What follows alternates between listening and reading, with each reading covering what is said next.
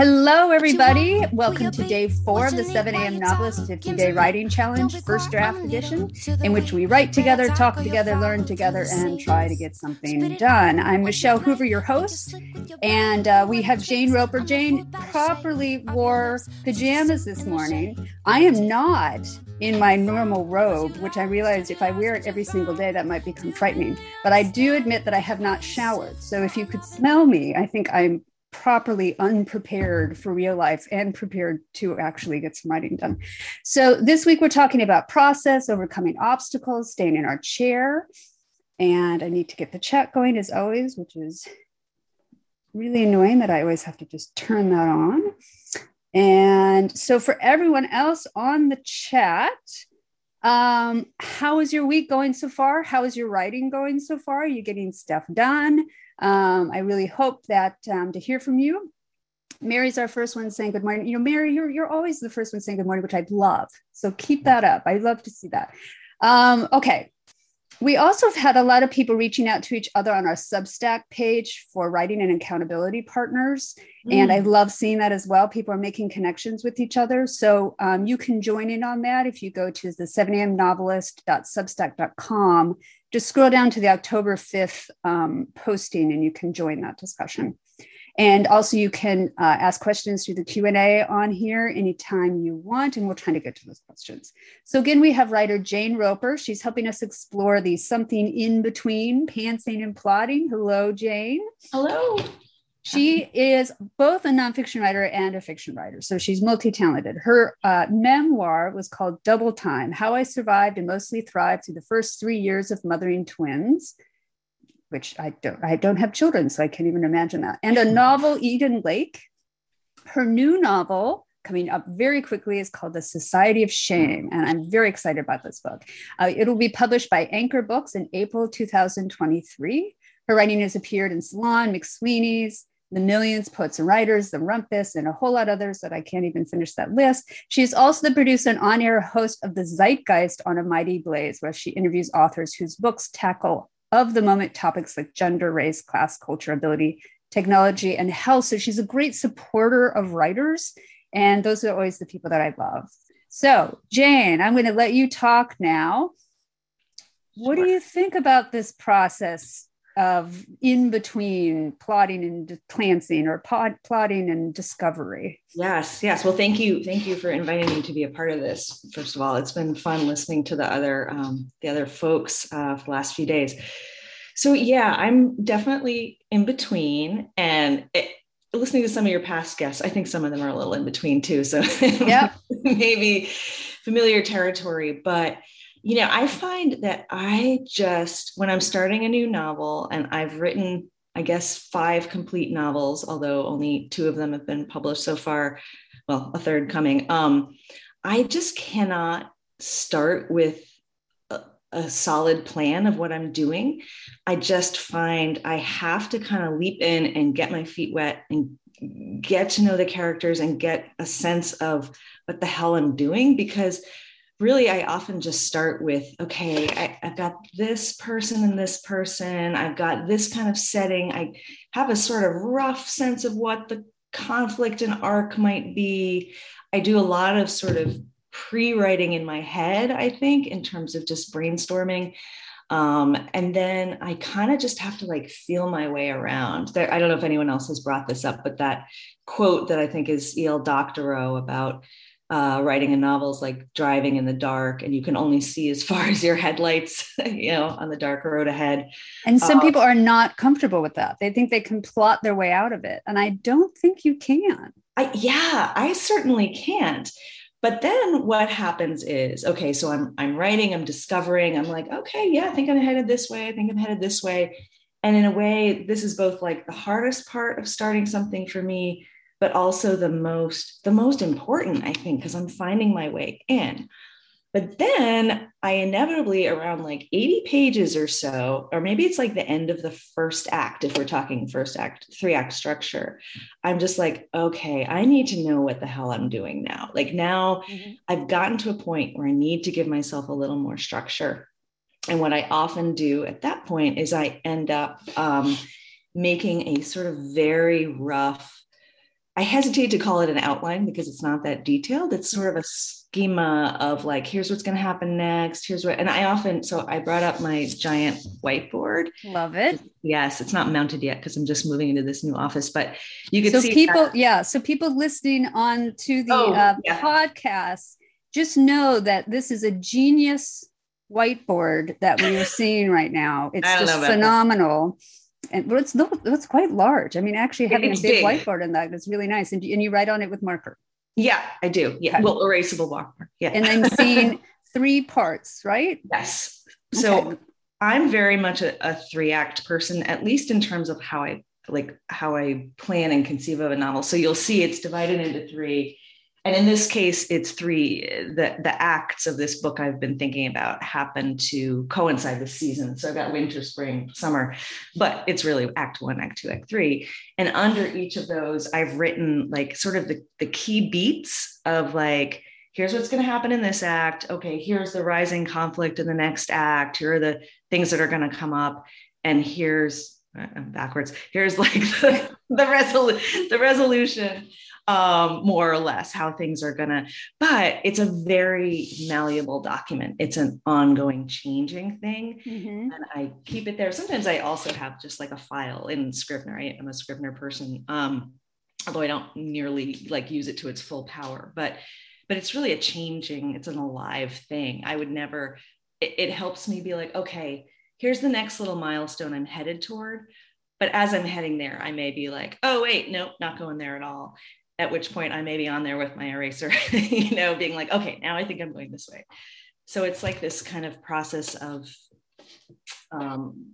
it's like the pantsing version of plotting in a way, I think. Yeah. But I definitely find like once I reach a certain point, I need to pull back and be like, okay, what's the big picture here and how am I going to get there? Yeah, because there's sometimes I feel like your creativity just kind of runs out or you start getting nervous. And that's usually when I need to step back from the book, get the whole picture again, get my head in it again and figure out what am I really doing here? Or what is the book now becoming that it wasn't before? Because that's really important because we have all these ideas of what we want a book to be. And lots of times as we're working on it, the book veers into its own territory. And we really need to follow that. If you kind of keep, desperately bringing it back to something else, it's not going to work. And that's also what feedback is really good with. This most recent, this book I'm working on now, it was getting so complicated just because I like complexity and that's not always good for readers. Why do you do and that to yourself? I started going off in a direction and my readers were like, what? It just didn't fit. It just didn't fit. So I'm having to take out an entire storyline and character and I realized I'm like, why is this even in here? I need to use an entirely other, but I just had that in my head and I was forcing it to work. And that just doesn't work. That doesn't work. Right. So Mary, someone was asking if you describe your process as like a storyboard. Oh, interesting. I don't think of it that way. I guess I think, but maybe in my mind, a storyboard would be kind of more detailed than what I do, which is more of a big picture thing. I think of a storyboard as being more precise, and maybe that's just because I'm bringing my my day job experience as like a copywriter and advertising person, where sometimes I'm literally creating a storyboard for like a video or an animation or something. I don't think of it that way, but I think if you did, one could call it that. I don't know, maybe, or if it were more detailed. And I think there are times when I do make it more detailed. In fact, so I took, in developing the Society of Shame, I took Jenna Blum's master novel class. She's another Grub person who's taught this class, and she's very structure oriented, which is great. Like I need that. So for that class, we submitted 100 pages and an outline. Like you have to do an outline for the rest of the book. And at first I found that really daunting. But again, I was at that point in my development of the book that it was actually really helpful to be like, okay, where could I go? But again, I had to go into it with the attitude, like, this is probably going to change, but I'm kind of having fun playing it out. And it was helpful. So maybe that was closer to a storyboard because it was really a lot more detailed. Right. And it's interesting too. It also depends on your personality. And I remember Chris Castellani, I think for his second book, his publisher asked him to give them a synopsis, a pretty detailed synopsis of the book before he actually wrote the book. And so he worked on the synopsis, he killed himself over the synopsis. And then when it was time for him to write the book, he couldn't write it because he was bored because there was no discovery left. There was nothing left for him. Hemmed in. I really often turn to the sort of more plotting really when I'm stuck. I think you had mentioned that before. It's really kind of like I'm flailing and I'm like, okay, well, let me see if I can try to get to this point, or let me see if I can make this particular incident or, beat happen and see how it feels. Somebody says this is the biggest coffee cup. I think it's not as big as it looks, because like when it's up front, it looks enormous. Oh, that's true. Yeah. It's actually not quite larger than my head, but it's almost as big as your head. Yeah. Anyway. Do you use any like types of plotting when you plot, or any plotting books or any materials like that to help you? I generally consider those kind of, I refer to them as a ruler that, once you have your book, you can kind of look at all these different ideas, the 3-act structure, or a lot of people use Save the Cat, writes a novel. I mean, there's a lot of different interesting structures out there. And so to look at those and what they give you, to lay them like a ruler against your book, and not try to fit your book to that at all, because I think it will kill your book. It's very different than film writing. We don't have to hit a certain beat by page 92. Especially if you're not writing genre. Right. It's a little different if you're writing strict genre, and maybe we can talk about that. But yeah, that's right. Yeah. So, and just to see what you might be missing, or to see like, oh, there's a giant hole here, or to give you ideas. Yeah. Yeah. So it's interesting you asked that, because on the book I wrote before Society of Shame, the novel I wrote before that, which I worked on for 5 years, it did not sell. That's good for people watching who are like beginners to know. Most of us who are novelists have written books like that were not able to be sold. Which is heartbreaking and horrible. But so the fact that I labored on this book for 5 years, and it drew on some very personal stuff, didn't sell. I kind of, after I licked my wounds and felt miserable, and I'm like, I'm never gonna write again, I was like, all right, you know what? I'm gonna write a book freaking fast. And to do that, I kind of started writing it and got into the dream and the blah, blah, blah, generative dream writing, whatever you want to call it. But then I was like, I think this book I started reading about the hero's journey and learning about that structure. And I happened to be in a class with a guy who's kind of obsessed with the hero's journey, which I think was a really interesting template, a ruler to explore. And it's very much used in film, in screenwriting, more so than novels. But it's like, okay, what if I try going with these beats? And it's sort of like, the call, the hero receives the call, they refuse the call, and then there comes along a mentor usually, and then there are friends and enemies along the way. So there are all these phases, and I would encourage folks to look into it.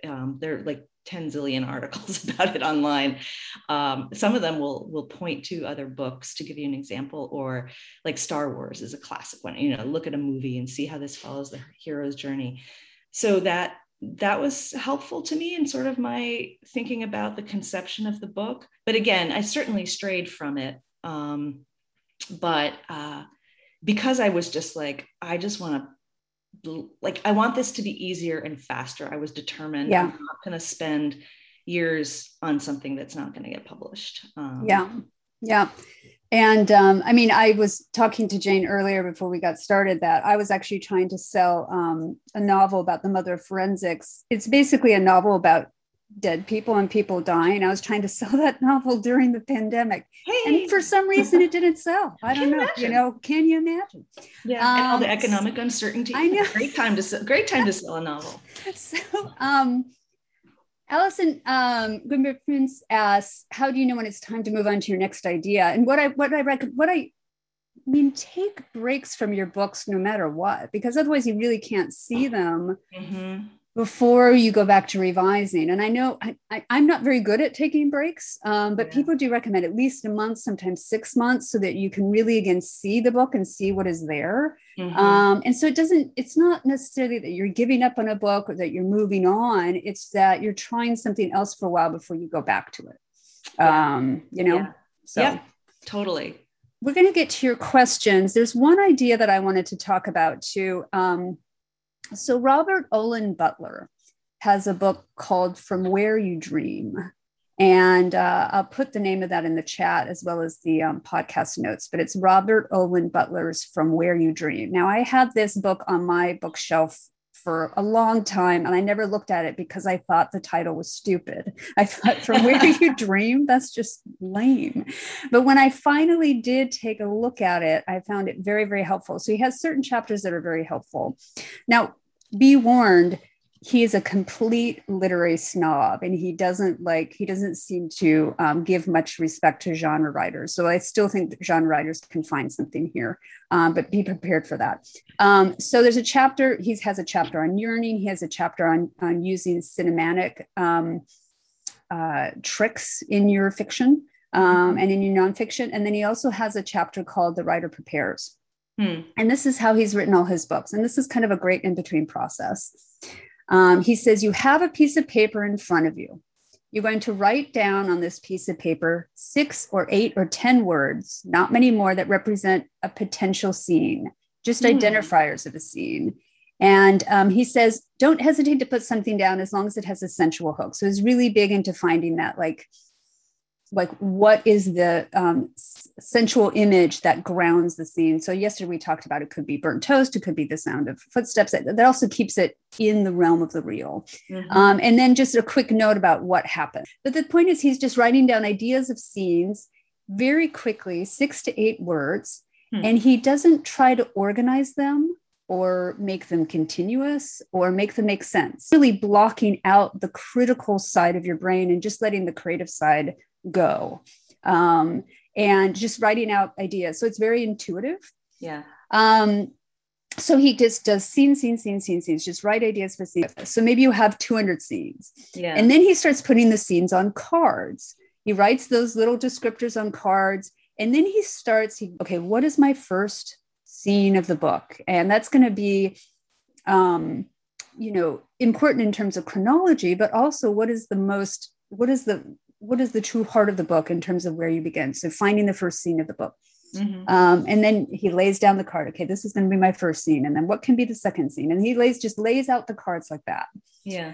He kind of thinks through the whole book in that way of arranging cards and arranging ideas. And if he finds a gap or a hole, then he goes back into his pre-dreaming way and starts to pre-dream new scenes and pre-dream, ways in between it. So he plans out his entire book on cards like that, but in a very kind of intuitive process.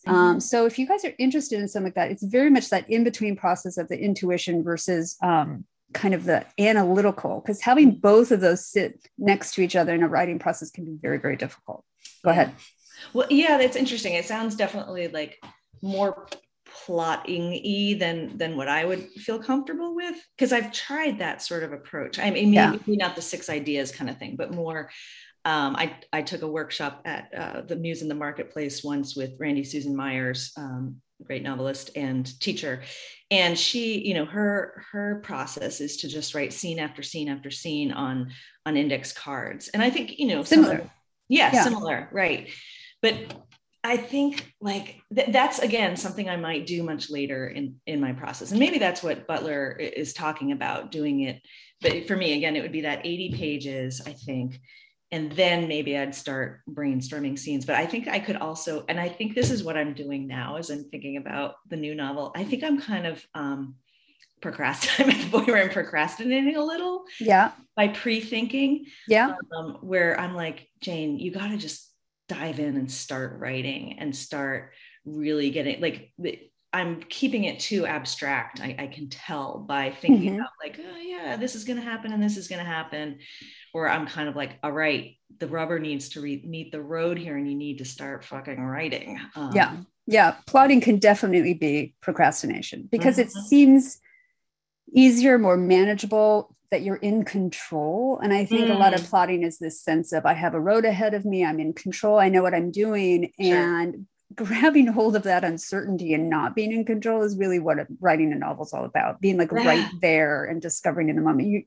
So hopefully moving in between those two. I tell students that, okay, you've got this analytical planning side, you've got this creative side, and you'll probably go through periods where one dominates or the other dominates. Yeah.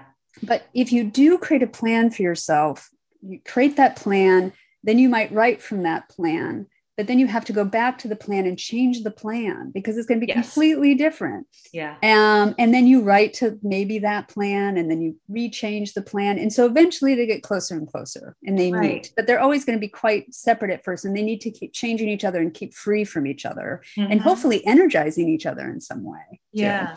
Yeah. You know, I think something that is helpful, and I've done sort of a version of this, is like, once I have a draft, and even if it's sort of not, you know, it's maybe still sort of a mess, I can go in and write out like the beats, or like sort of make a retroactive outline. And then I can look at it and be like, something's off here. Like the rhythm between this and this isn't right. Or I can see, my thing with writing a novel that I find so hard sometimes is like stepping back and seeing it. Like sometimes I just wish, and I know some people do it, they like throw it up on the wall. But even so, you know, I was at a writing conference where a residency once at the Vermont Studio Center, and I love it. Is a place where there are visual artists too. And I always love that. I love talking with visual artists about their process. And I remember a painter saying, how do you step back and see your whole work? She's like, I can, when I'm working on a painting, I'm, working up close, but then I can step back like yards away and like look at the whole thing as a whole. And that's really hard to do with a novel because it's so big. And it's so big. The nature of words versus the images.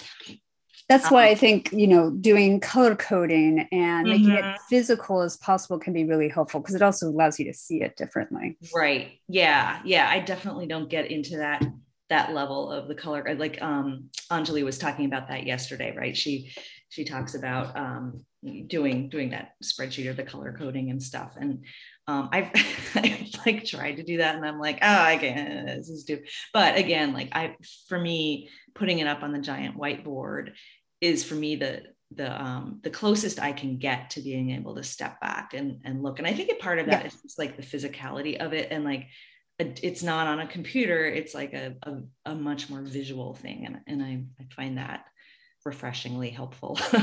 Yeah. And so I have cards, I put them all over the floor. And then my husband comes in, he's like, why are you crawling around on the floor? But for me, it's kind of fun. Just like I'm in my book.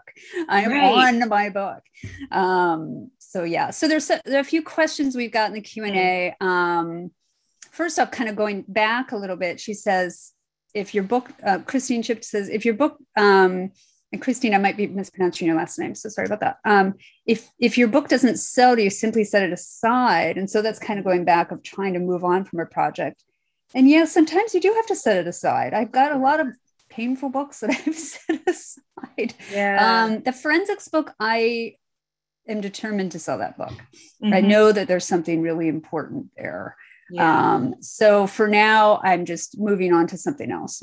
Yeah. That will hopefully bring me back to that book. And I think it probably needs some work. But there are times that you might just have to set fire to a book and be like, this book isn't good for me. It's just never going to get there. What do you think, Jane? Right. I think, there are probably different versions of that. Like one of my books that didn't sell, I kind of in retrospect know why. And I also, for that one, I'd already, like, while that was in the process of being out on submission, I'd already started something new. So that was good. It was like I'd moved on to my next, relationship.